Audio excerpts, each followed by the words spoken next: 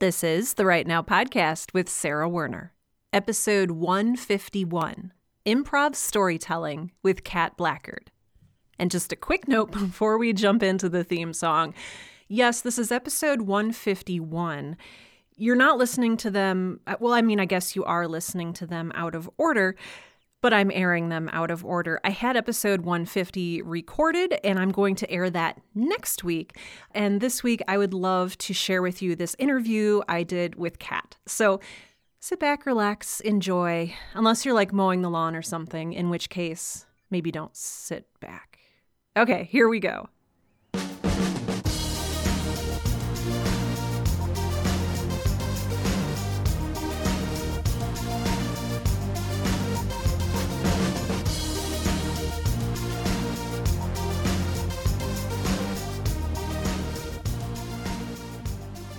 Welcome to Right Now, the podcast that helps all writers, aspiring professional and otherwise, to find the time, energy, and courage you need to pursue your passion and write. I'm your host, Sarah Werner, and I have with me today just one of my favorite people in the entire universe. And that's, it sounds like an exaggeration, but it's not. I'd like to introduce you today to my good friend, Cat Blackard, who is a creative of all dimensions, I think is how I want to introduce Cat to you. All or many dimensions. I don't know. We'll figure that out, I think, as we go today. Uncharted dimensions. Yes, all of them. So, Kat, welcome to the show. I would love to start just by talking a little bit about who you are and your story. I know you have a background in journalism, but what else should we know about you before we kind of dive into our conversation today?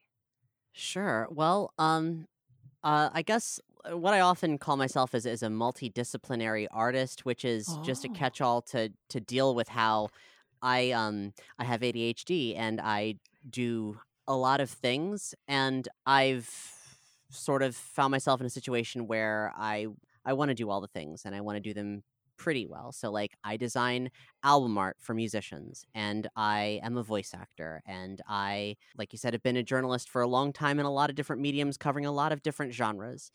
But what I'm best known for at this point is that I've been a podcaster since 2009, and that was the event that accidentally kicked off a career in journalism, and then also accidentally pivoted into a career in audio drama, which is where I am now. I'm best known as the showrunner for the Call of Cthulhu Mystery Program, which is a horror comedy podcast. And it's so good. Thank you, Just a little Sarah. plug And you there. happen to be in a forthcoming season that we're currently funding for. I And do. yes, this is not a coincidence that we're speaking, No. but it's a great opportunity for us to do something that we've actually been meaning to do for a long time. I've wanted you on my show for a long time, and this really just, gave me a reason to sit down with you in front of a microphone finally and hit record. So yeah. Sometimes you just put things off and put things off and put things off, and then all of a sudden it happens at the right time. Yep. So And that's beautiful. yeah. Yeah. So my series, I guess it's maybe good to explain like how it is that you're a part of it, the way that you're a part of it, because you are also a writer who happens to also do voice acting and therefore. But this is a very particular kind of show that has a very unusual method of being written. Yes. Folks who are listening may have heard of actual play or real play or live play podcasts, a bunch of names for the same thing, which is tabletop role playing. And you just happen to be recording it, releasing it as a podcast. If you have any preconceived notions of what that is, I invite you to check them away unless it can be literally anything, because there are all kinds of role-playing podcasts. I like to call my shows RPG audio dramas. That's what I've been calling them before any of those other turns of phrase ever existed. I don't want to like wave some kind of geriatric flag of like, I did it first and things were better in my day and whatever else. But like everything I've done, a lot of it has sort of evolved accidentally. And so what I do is a very particular thing. It's not a thing that I do exclusively anymore, which I'm excited about. But the way that I do it is still very much, well, it's a very complicated and strange process, which I will now explain. So I do like strange things, so do tell us. So the Call of Cthulhu Mystery Program uses the Call of Cthulhu tabletop role-playing game to run at its base level But the short version is we come in afterwards, write additional scenes, bring in additional voice actors, have an original score, and add cinematic sound design. What that means is that we have a very complex production process Mm-hmm. because one of my trademarks in my art, no matter what it is overcomplicating things. Um, Sometimes it works, sometimes it doesn't, sometimes it means a project that never comes out, or really what that means is it seems like it's never coming out, but then it comes out years later and you're like, what? This is really weird. And Call of Cthulhu actually has been that in the past and hopefully will not be that ever again. The pandemic really put a big old hiccup in our pipeline. But before that happened, Sarah, you were a part of me recording 3 entire new seasons of content one summer. And then life as we knew it sort of Mhm. went belly up. Mhm. But Mhm. our players are writers. Now, that's true of any role playing game, it is collaborative storytelling. But we put story first, we put character first. I have a lot of rules around the table that are not draconic, but they are specific, such as everyone is in character all the time. Mhm. If you're asking a question about dice rolls, you're still in character. If you are talking about what it is you as a character are doing in a scene, you're still in character. That way, you never break out of the mindset of who you are and where you are. And as our show is a horror show, that intensifies the personal investment that the writer slash character has slash actor Mm. in being in that space. It allows them to discover things about themselves, about how they portray the character. It creates a richer performance. It also makes the humor very real because it's not just folks telling jokes to each other around the table. It's people doing it in character, in scene, to break actual tension that is really happening. Yes. So immersion is the name of the game with what I do. And over the years, throughout this program and some other stuff that I've done, I've created a lot of different experimental or been a part of creating. I have some collaborators, and collaboration is really important to what I do, obviously. I've done a lot of experiments in writing collaboratively, writing improvisationally, and building stories together. So we have a game master. They call it a keeper of arcane lore in the Call of Cthulhu specifically, So or just fancy. keeper. I mean, it is a very literary system, being like entirely based on the works of H.P. Lovecraft.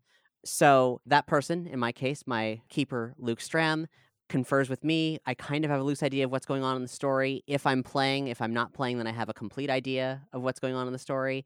We riff a bit. He does the stories, and then it evolves in ways that we never could have expected because the players are special. I put as a director and showrunner, I put a lot of thought into who is in the show, what they might do together, how things might evolve when we put these people in a room. So it becomes very experiential, right? Like I'm thinking about who are my friends or who are these people who I don't know but I've interacted with. Usually it helps. I don't often like to bring people in who I haven't interacted with in person because I want to know what their energy is like and how they might play off of other people. And it's not like a manipulative kind of Nathan Fielder sort of approach. It's a creators, collaborators riffing. It's much like a writer's room in television or film. Yes.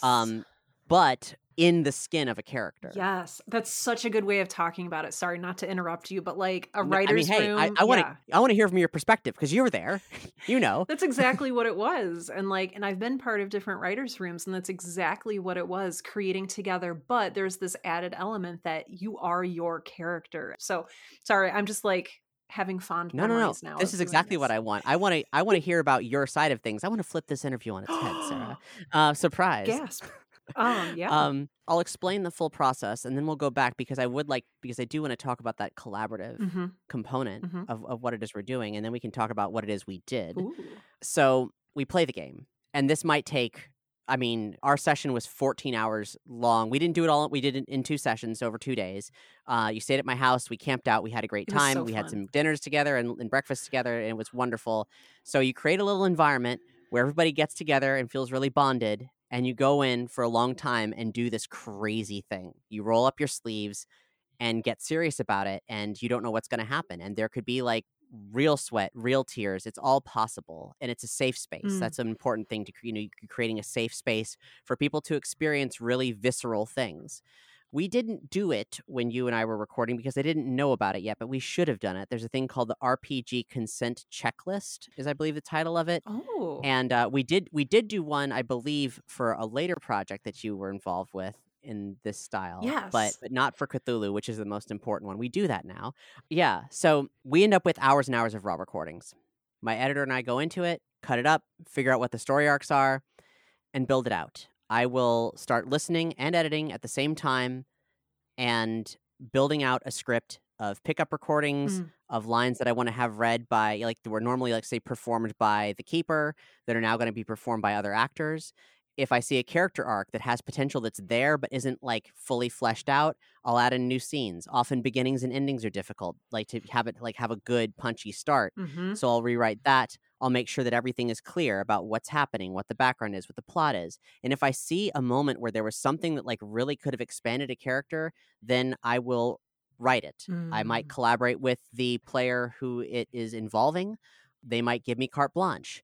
I might end up, as we've done in the most recent season, Night at Howling House, doing a bunch of research and effectively rewriting the villain's plot entirely, but keeping all of the resonance of what the characters went through, however, changing the macro level context. In that one, it was especially easy to do because in Night at Howling House, which is out now, all the characters were children. So any larger plot that Oh. they're absorbing is like they don't fully understand what it is that they're interfacing with. And I wanted to punch it up. I wanted to change it around quite a bit. And so I ended up doing a bunch of historical research and writing a crazy story that I would love to elaborate on, but I've got enough for the story as it was to highlight the important parts and also build out some creepy stuff in the back. That's kind of a very vague example of what sort of happens when I do drastic rewrites to the show. As it's written, or as it's published, with all the music and sound design and stuff, and the way that I write it so that it feels seamless, ideally, people won't have any idea what was improvised and what wasn't. And in fact, of course, in the re-records, stuff's improvised there too. So I love building a story together with people and then make sure that what comes out the other end is the heightened, most refined, best, most immersive version of that story possible. You've also created things by yourself. Tell us a little bit more about how you feel about the story that's produced in the end when you do create collaboratively. I think that it is a greater thing than any of us could have done individually. There's an illusion in our culture of the monolithic author. It is something that needs to be, in my opinion, it needs to be understood that that is not the case. That is a marketing tool. The director does not make the film. The director is a part of making the film. The showrunner, including my own show, does not make the show. I might have final say. I might have more control than television showrunners have. But even still, I don't want to be a monolithic force. I want to collaborate with my team. The challenge, though, is that as an independent publisher, our resources are limited. So working collaboratively is beautiful because I'm working with my friends, people I've known since I was a kid. And I love that. But it's also dangerous because it's also a business. And that's not to say that it's the combination of business and friendship, though that's happened plenty of times, and all the parables that people have about that. It's that I pay people fairly. But we are, a lot of us are working on a volunteer basis. A lot of us are doing it because we love it. And we are all getting older and we all have families. Things happen, things change, pandemics happen. And then you're as a business, like say, as a crowdfunded business, taking money from people, promising release dates, trying to create advertising deals and everything. And if you can't guarantee, like, it's hard to guarantee anything. So like these are real, logistical struggles that go with this beautiful process. I would hazard to say, based on my own experience as a younger person, it was much easier back then.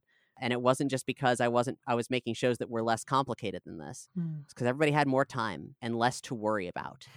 Oh, I think that's so interesting to talk about what phase of life you're in, what's available to you, because, it ends up maybe balancing a little bit. As you get older, you maybe have more finances, but less time.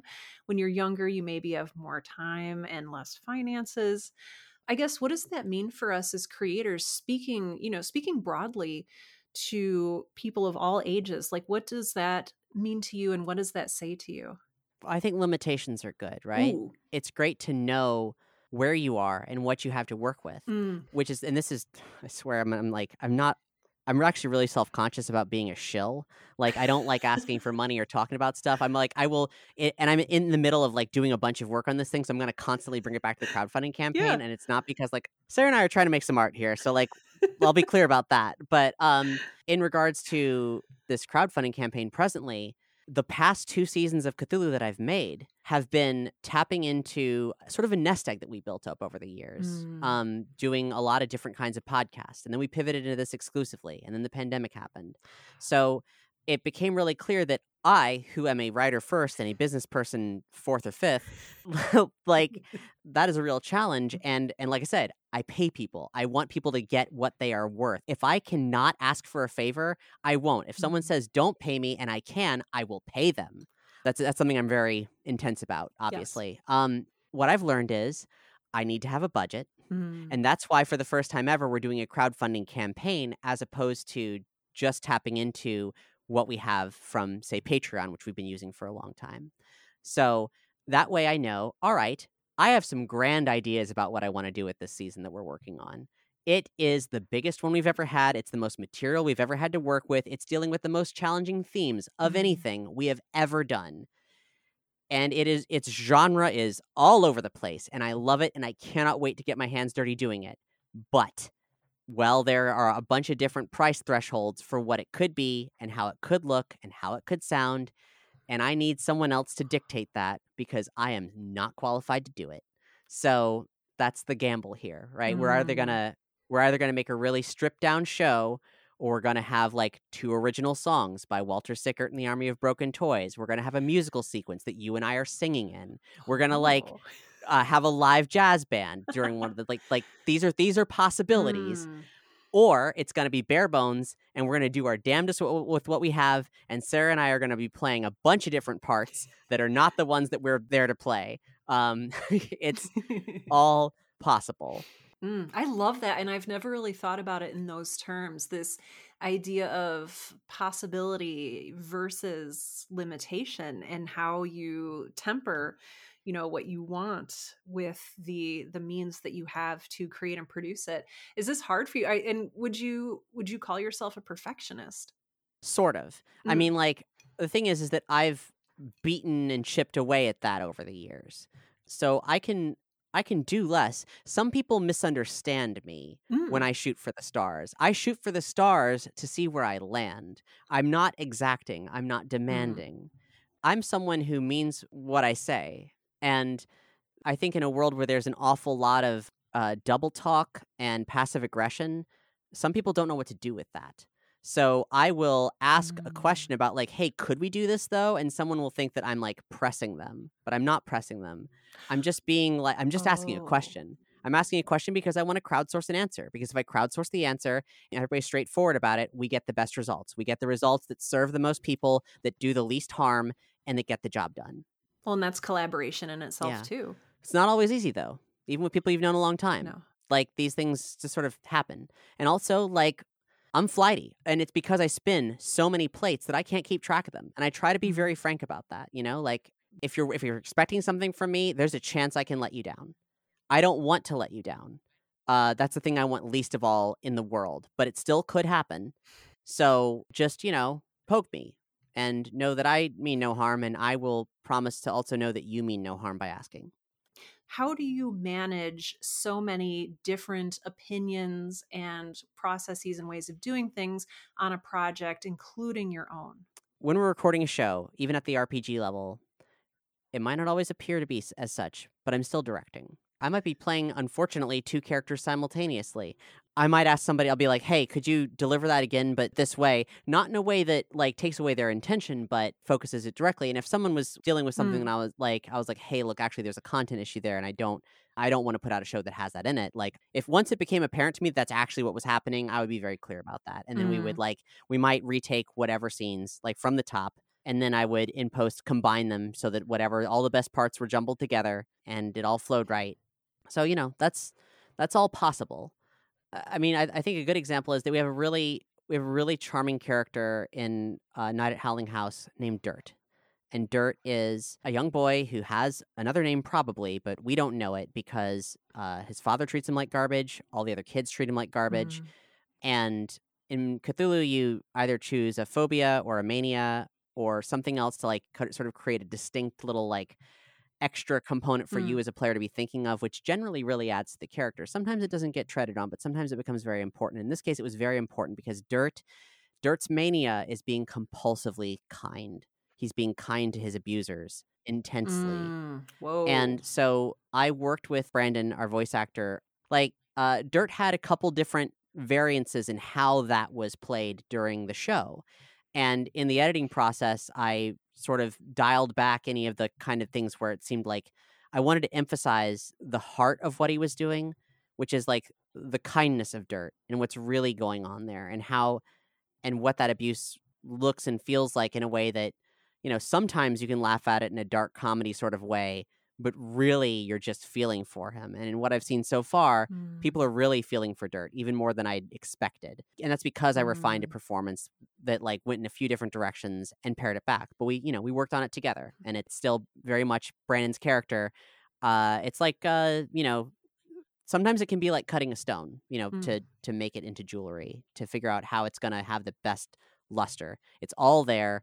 All the beautiful imperfections are there, but you can just like trim a little couple things away that can get lost because they're not important to show the heart of what is really the best of it.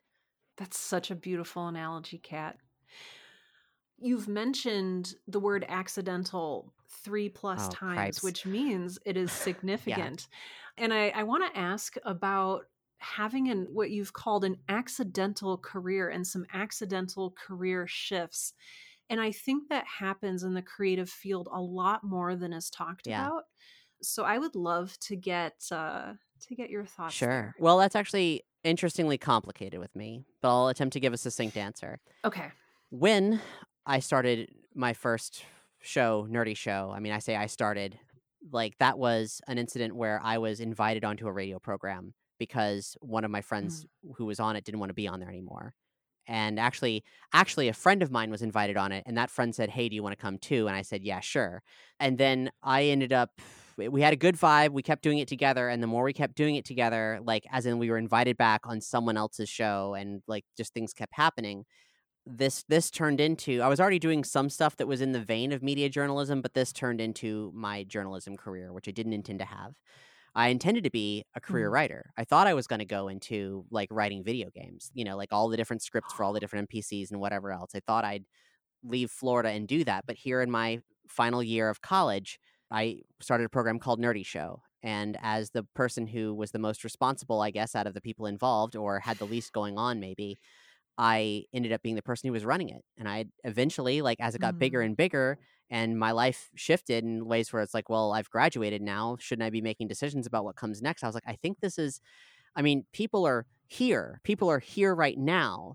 And I don't know what that means. And I don't even listen to podcasts, but we're doing one. And this seems important, but also I'm really insecure about how all this happened by accident. This isn't what I want, but it is a responsibility.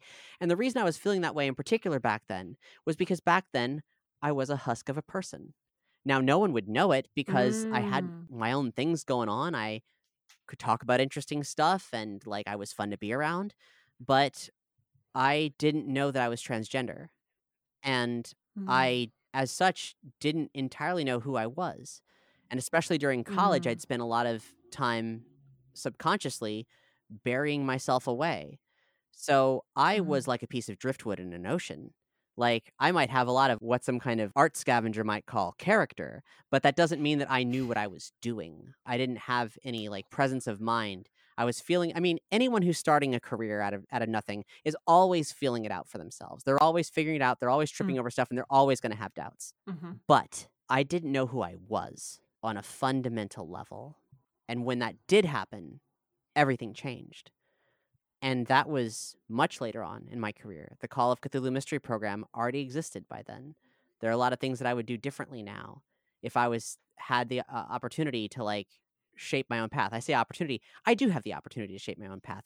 I have a lot of luxuries afforded to me. I'm a very fortunate person who has a lot of resources and has an entire history of work that I did, hard work that I put in on a bunch of projects that were all the spaghetti method, all throwing stuff against the wall and seeing what stuck. And many trans people who transition later in life especially feel like they're stuck in someone else's life.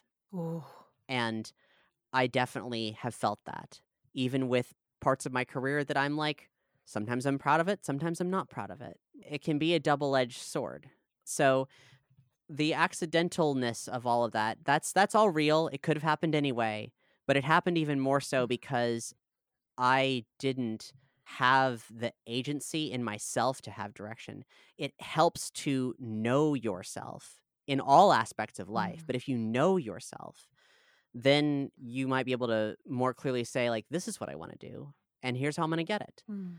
Now, with programs like Cthulhu, I would have done stuff different to start, but am obviously I'm here. I'm still here. I'm still doing it. I'm still a show I'm very proud of, and I have it has been really integral to how I developed as a person, which is a much longer story. Mm. But there will continue to be accidents.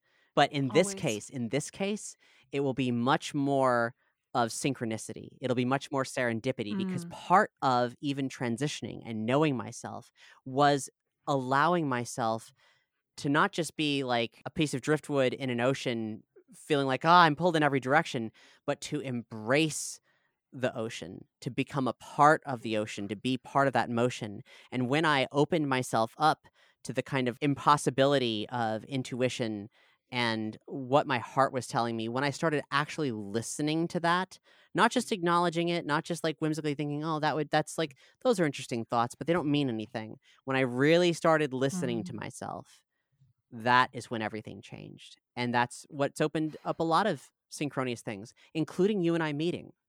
Accidents now are happy ones. Yes. Well, I was just thinking about Bob Ross and his happy little accidents and how essential those accidents are to art and ultimately to our development as people. I appreciate you sharing that so much. And I've noticed in my own creative journey, this show has been going on for 8, 9 years now. And I am such a different person now than I was when I started the Right Now podcast. And I think that is in part due to the fact that when we create, we're not just creating audio dramas or novels or poems, we're creating ourselves. Yes. I feel like that's what art does. And I really appreciate you talking about I didn't know myself until some of these things started happening and I started asking questions and I started you even talked about recording some of these programs. I learned things about myself. I evolved during the creation of some of this art. And I think that it's something we don't talk about because often and I'm going to go off on my own tangent for Mm-hmm. just a second. Please. Often in writing classes, beginning writers courses, later classes that you might take at a college or postgraduate level, they all talk about knowing yourself and knowing your voice. But one of the biggest questions I get from writers and creatives is how do I know what that is? And the answer is you learn by doing, you learn by creating. So I really can I appreciate you saying that so much, that even though you felt like this piece of driftwood awash in the ocean, you didn't let that stop you from exploring and creating. You didn't decide, hey, I need to wait until I know exactly who I am before I start. You found yourself, I think, and stop me if I'm putting words in your mouth, but it sounds like you found yourself alongside developing and discovering your own creative Yeah. works. Me stepping into my truth as a writer was very simultaneous to me stepping into my truth as a person. And because I had let journalism happen to me and it was really good for me and I enjoy it. And I'll probably still I still do stuff for hire. I love doing journalism, but it Mm. wasn't something I set out to do, especially in media journalism. I found myself, as the nerd world was bought and conscripted as IP farms for large corporations to make diluted versions of the stories that we've mythologized, I found myself feeling like an unpaid intern to corporate overlords, where I was just Mm. waiting to, be gifted news from them and being beholden to a news cycle and all this other stuff, this ugly stuff that I wanted no part of, because I was talking about art. I was talking about creations, movies, television, films, records, stuff that I loved, or stuff that I thought, even like in a critical eye, could be better because of my passion for the work or the genre or something, because it is always an act of love. And I think that was maybe like a big difference between what my friends and I were doing and what a lot of other people were doing in like the nerd sphere specifically. A lot of people were either being like religious zealots to the things that they loved or tearing things down. And we were talking objectively about art passionately because we loved it, but not with blinders on. No rose-hued lenses for us. But yeah, everything kind of happened sort of when it was best, I suppose, in the end. But I always wanted to be a writer. And I always considered myself a writer, but getting back on track now, I let journalism happen to me, and it was useful. But it also, because it came with a lot of obligations, because it came with the news cycle, because it came with release schedules, because it came with all these things that I didn't realize that I could say, this is the experience I want. I can turn this down. I've been learning a lot about having boundaries. And part of having boundaries is saying, this is the life I want to live. This is an acceptable situation. And I don't want to do these things in this way. I want to do it in this way. And anybody who's searching for success explicitly is probably going to be really disappointed in what they find. Whether they get it or not, they're probably not going to get quote unquote success. It's awful out there. The media landscape is awful. Hollywood is awful. It's toxic. And those of us who have the space to create are extraordinarily fortunate. I am fortunate for the situation that I'm in that has afforded me the capacity to be an independent producer for this long. And it's mostly through people believing in me, which is something that I might have taken for granted at one point, but I sure as hell don't take it for granted anymore. It's so good. It's so beautiful. Thinking about, I don't know if we want to call it nonlinear careers or opportunities that we kind of fall into. I always think it's maybe slightly infuriating that you don't know that you don't want something until you go through it, or you don't know that you do want something until you don't have it. I have a lot of regrets with my early career, and it's like, well, I wouldn't have known that I wanted to do something else if I wasn't stuck doing this other thing. And I think it's important that we give ourselves a little bit of grace and kindness and forgiveness, and remember that, not to be a huge cliche or anything, but what's important is the journey. And I think it's interesting that you said people who are focused solely on success are going to be disappointed with what they find. I think that's true. I think that's absolutely true because of the relative nature of success, but more importantly, because I think you're missing a lot of if you're focusing just on the finish line, you're missing out on the journey, on the race. And, it's awesome to know where you want to go. Like, that's cool. That's really cool. Yes. That's very helpful. But it's kind of like more like the gestalt idea of success, like what is being advertised as success. That's the problem. Yeah. Seeing a bunch of stuff that you don't want to do and doing it anyway because you might think it's expected of you. That is what I'm really like. Ultimately, when I'm looking at my own past, that's what I'm kind of at war against. Because the thing is that you may have the power, or may be able to find the power to change things. You might not have to just be in that grind. Not just because you don't want to be, but because there's an opportunity to change things and make it better. That's not always the case, but we should know that we can redefine ideas. Something that I always want to instill in people, and it's kind of like in the background of literally everything I write, is that the human world is not reality. That everything that humans at large, to make a very vast generalization, think about what is important and isn't, is oftentimes not true. Like language. We invented language. Language works for us. It is a tool of ours. If it turns out that our preconceived notions about what something represents or something, you can change the language. That's easy to do. But humans love repetition. Some of them don't want to accept those kinds of changes. I remember back when the 90s, when they started changing the face of American currency, people say, I don't want that funny money. They wanted it to always be that way, but it's always changing. Everything's all around them. That's one of the biggest lies about that humanity sells itself, is that change isn't constantly happening. But change is the Mm. one thing you can guarantee is happening all the time. Yes. And if we Yes. accept it, it's like to be that log. Like if the log's frustrated about where the log is, the driftwood or whatever, but if the log accepts that that's the reality, the log doesn't have to be the log anymore. The log can be the barnacles. The log can be the Mm. algae living in the log. The log can be its own garden. It doesn't have to worry about like where it's going. It can just be itself. Acceptance is one of the most difficult things I have ever dealt with in my adult life, and it's something I'm still working on. I actually just bought a book called Acceptance, and I've been reading it, and it's been very difficult for me because I think there's this conflation between acceptance and giving up, or acceptance and losing sight of what you actually want or who you actually are. And acceptance is so much more of an active thing than a passive thing. And acceptance, I think, at its center is not only making peace with what is, but leaning into the creation of what will be. And I appreciate you bringing that up so much. Can I turn the tables on you? Oh, absolutely. You have participated in 2 separate major improvised projects. Yes. I love you. I love working with you. Unfortunately, neither of these things are out now. Again, one of them is crowdfunding presently, cthulhumystery.com/crowdfund. What? We're doing a story called The Case of the Penumbral Gate.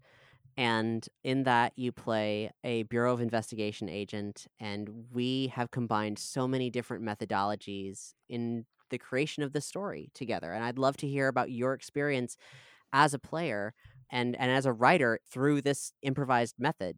Yes, I would love to share that with you. So it's interesting, honestly, working on the Call of Cthulhu Mystery Program with you and doing that sort of improvised storytelling within a group. That was really the first time I had ever done that because, like you said, we recorded this several years ago now, before the pandemic, and then before I was involved in other collaborative methods of storytelling.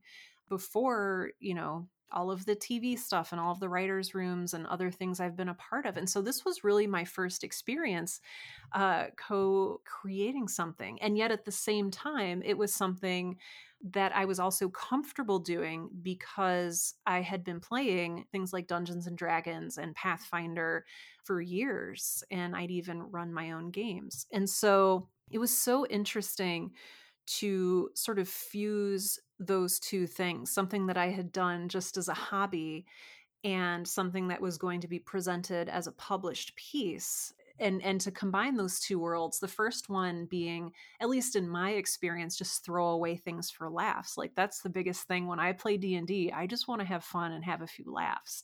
But really, we ended up taking the story very seriously, and that was new and different for me as well. And it was even more interesting to like truly embody the character, because again, when I'm playing D&D or Pathfinder or anything else that I've played, I tend to take a little bit of a back seat, and I tend to say, oh, my character's going to do this, instead of I'm going to do this, or instead of, hey, you get your hands up, or whatever my character is saying. So it was a very interesting, I almost felt like a vessel sitting down at the table and waiting to be filled with the character that we were all going to create, and being filled with not only things that my character was going to say and do, but the context that the GM slash, what is it, lore master, lore keeper? Keeper of arcane lore. Keeper of arcane Just lore. keepers. I was Fine. close. What they were, the context that they were giving me and the others around the table. And so it's very interesting to co-create in that sense, because you're not even looking down with sort of an authorial omniscience. You are participating in the story. And like you said, the stakes are real, because this is something that imaginatively, which is as real as anything gets for me, is happening to you. It was an interesting contrast too to the later experiences I had in writers' rooms, where you could sort of set up and establish exactly what you wanted to happen, and there was no guesswork. You would say, okay, scene 1, this is going to happen. Scene 2, this is going to happen. Scene 3, we're going to end here, and we're going to transition or like set up the jumping off point for the next episode. Whereas with this, it's like, I don't know where we're going. And so I'm actively creating the character arc as we move forward. And I really enjoyed that. I really enjoyed not having to know or not having to plan for where the character was going to end up, either physically, emotionally, sanity wise, anything like that. It was really freeing because you could just exist at the table and just exist in the present of the story. I feel like there was One of the one most other. incredible Yeah. things Yeah. was that your character, Agent Lake, is paired up with another agent who she doesn't directly know, Mm. Agent Bowman. And I'd intentionally paired you up with another writer, like who had done podcast work as a writer. Liam Malone is probably best known these days as being one of the hosts of RPG from Scratch, but he also had a stint on a show called Bad Storytellers, which was about writing. So you two didn't know each other at all. And your relationship as people and through these characters developed as you are assigned to work together through the context of how you were assigned to Mhm. work together, which is under duress on both of your parts, not because you were upset with each other, but because you didn't. There's a bunch of cool historical things relating to, like, the cool, quote unquote, but Well, bad yeah. historical things relating to the circumstances of you two getting together and being given what you think is a garbage assignment. Mm. And there's an episode that's going to be mostly a car ride between you two talking. Mm. And we've never done anything like that before. But the dynamism between the two of you getting to know each other was incredible. It was so cool to be a part of because, like, there's these two folks. You developed backstories independent of prior to recording to set yourselves within your historical context. They're not major info dumps. It's not like these, let me tell you my precious backstory. It's very real, very dynamic, very emotional. There's so much there. And your journey, your character's journey through all of these trials was incredible to behold. Thank you. I'm going to take that as a compliment. And it was, It was. well, it was a lot of fun to do. It was an extraordinarily new experience for me, but it was also really fulfilling. And Yeah. I appreciate you pointing that out, that like, as Liam and I got to know each other, like that was essentially us getting to know each other through the lens of our characters. And, every character that you create in a sense is you. And so I just think it made for such a rich and interesting experience. Yeah. I've done a lot of experiments in what storytelling, improvised storytelling can be and collaborative storytelling can be. Mystery Program is the simplest one. Mm. It's a very complicated show to make, but in terms of like what I have done to that process, it's the easiest one. I do a lot of collaborations with Doug Banks, Mm. who's been a cast member of Mystery Program in the past, and he's refined a thing that we call surprise RPGs, which I love talking about these things, but it can be kind of a whole other subject in and of itself. I suppose before I get into that, we also collaborated on a show that's a Ghostbusters fan show. It's also a role-playing audio drama called Ghostbusters Resurrection. And what's really cool about that is that it uses the 1980s role-playing system that was created for Ghostbusters, which is one of the most beautiful, streamlined role-playing systems anyone's ever made. And it lends itself to creating the kinds of incredible improvised energy that is exemplified in the Ghostbusters movie. Because Ghostbusters movie is an incredible feat of multidisciplinary creativity. It is a comedy film that's also a horror film, that's also a special effects heavy film that features a ton of improv. And somehow all of those things came together because you can't make a good special effects heavy film with improvisation. It just doesn't happen. And somehow they pulled it off. So we've played around with that a lot.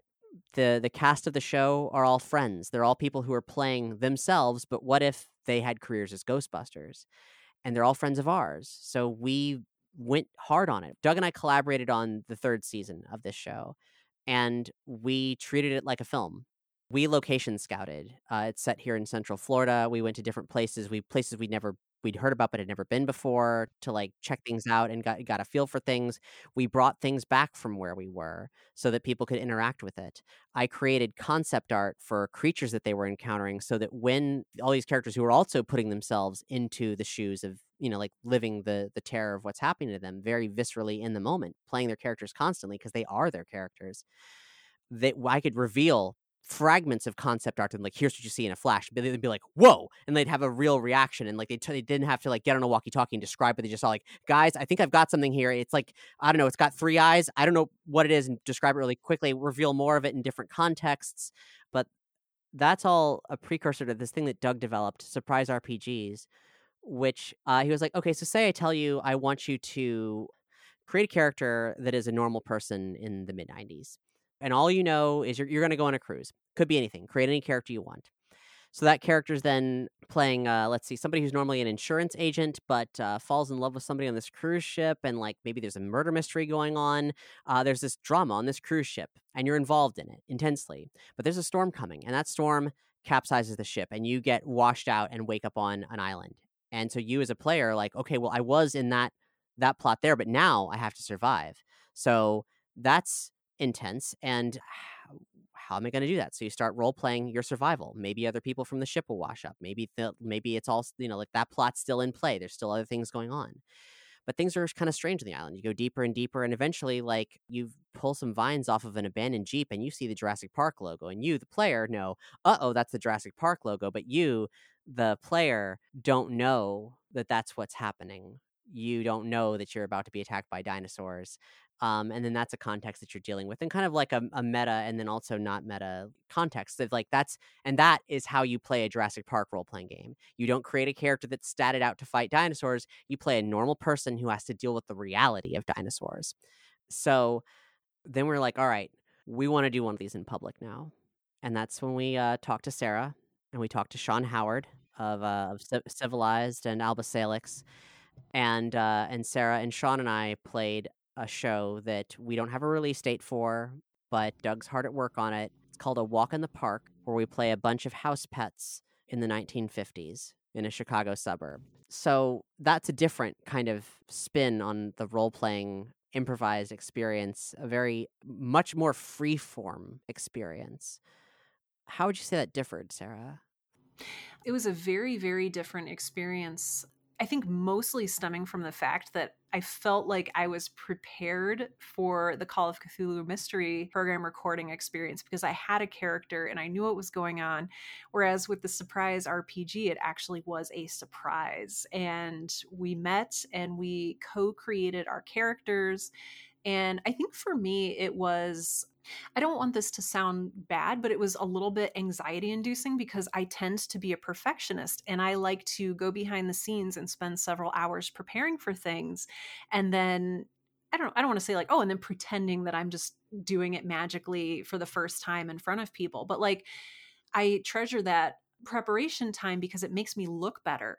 But I didn't have that sort of as a crutch for our surprise RPG recording. And so I thought that was very interesting. I could only be myself and I could only present myself in an unprepared way. And like that was, I said anxiety. I don't think that's the right term, but it was just so different from anything I had done or created before. And it kind of surprised me into, like literally surprised me into creating in what felt like a very different way.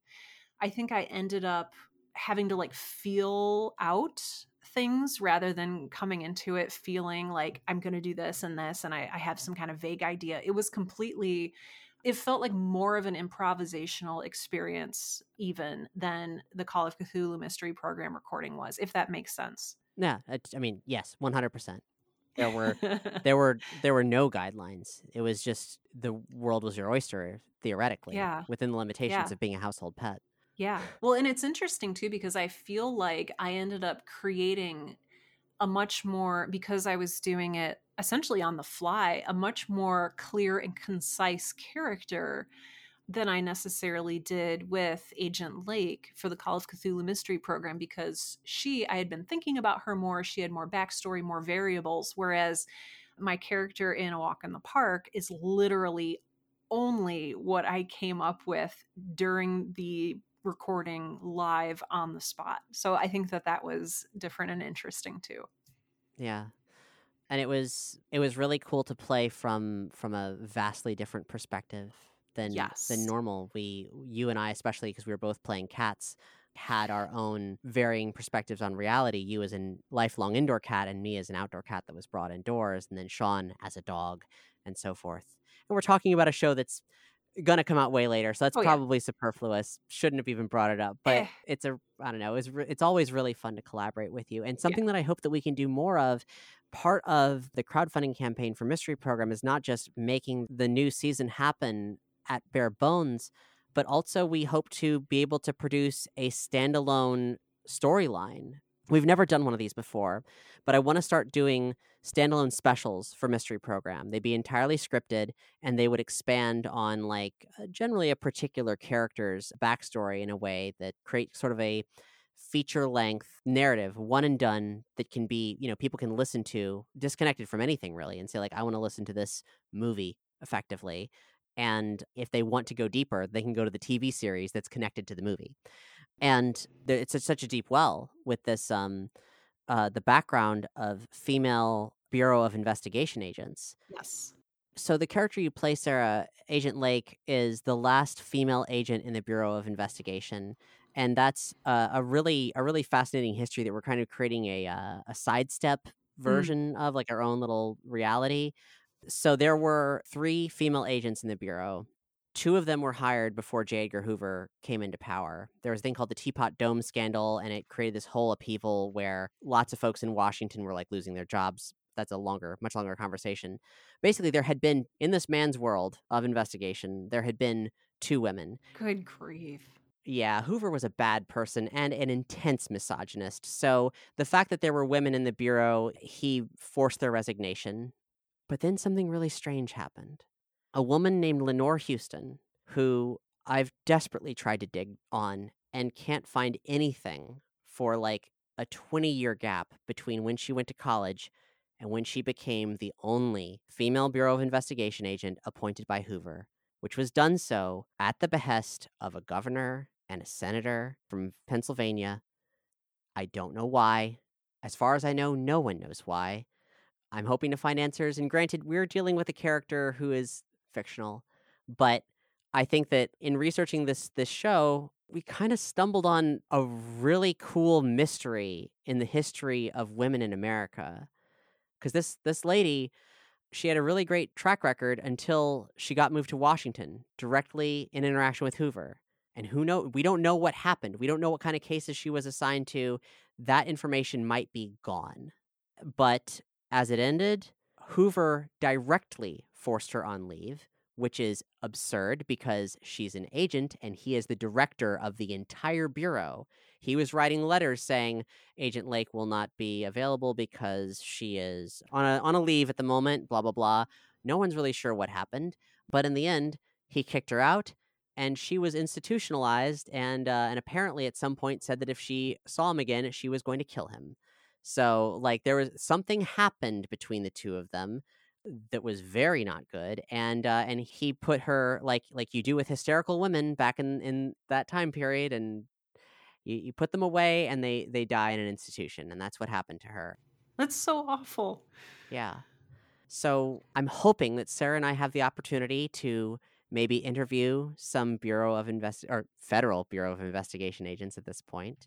It should be pointed out that the first female FBI agent didn't happen until just after Hoover's death. He continued to insist that female agents were not needed. There's a famous letter that you can look up from like late in his life. A woman wrote in asking how to become an agent, and he explained to her all of his sexist reasonings for why that was not a good idea. So maybe we can talk to some women from the FBI. Maybe we can go to the National Archives and snoop around. And we're going to tell Agent Lake's story, but I also would like to tell, some of the other stories that are in relation to that. I want to know about that world. I'm very, very excited about that, by the way. And again, a link to the crowdfunding campaign for this season of the Call of Cthulhu Mystery Program out on the show notes for today's episode out at sarahwerner.com. So make sure that you go and click that link and support all of this amazing work that Cat is doing. Well, I guess that we're all doing. Yeah. Collaboratively, together. Yeah. Cat, you are just... I could talk to you all day. This could be a 12-hour podcast episode. very easily, even like after editing. Like this, that's how much I think the two of us could continue to talk about. We do like to hang Yes, out. we do. Yeah. We do. And we like to talk and explore ideas and create ourselves as we move forward. But Kat, where can people find you specifically online if people want to connect with you, if they'd like to follow what you're doing?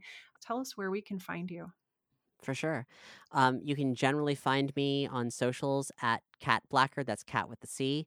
Most anywhere except for Twitter, where I'm Neon Feline. Mm. You can also go to catblackard.com, which will go to my woefully underdone Patreon at the moment for my personal stuff. But if you want to help fund the Call of Cthulhu Mystery program, head to cthulhumystery.com/crowdfund or become a patron, because that's like our patrons are our lifeline for, well, for literally staying alive and continue to do the show. Like everything Same.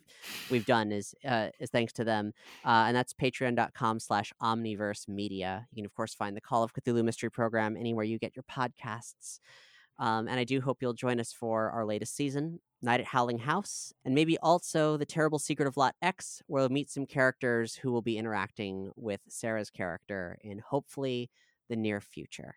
Hooray. Oh, I'm so excited. Kat, thank you so much for being here and for sharing your story and for sharing your thoughts and your processes and just all of the things. We appreciate it so much. I appreciate being here. Thank you, Sarah. Thank you.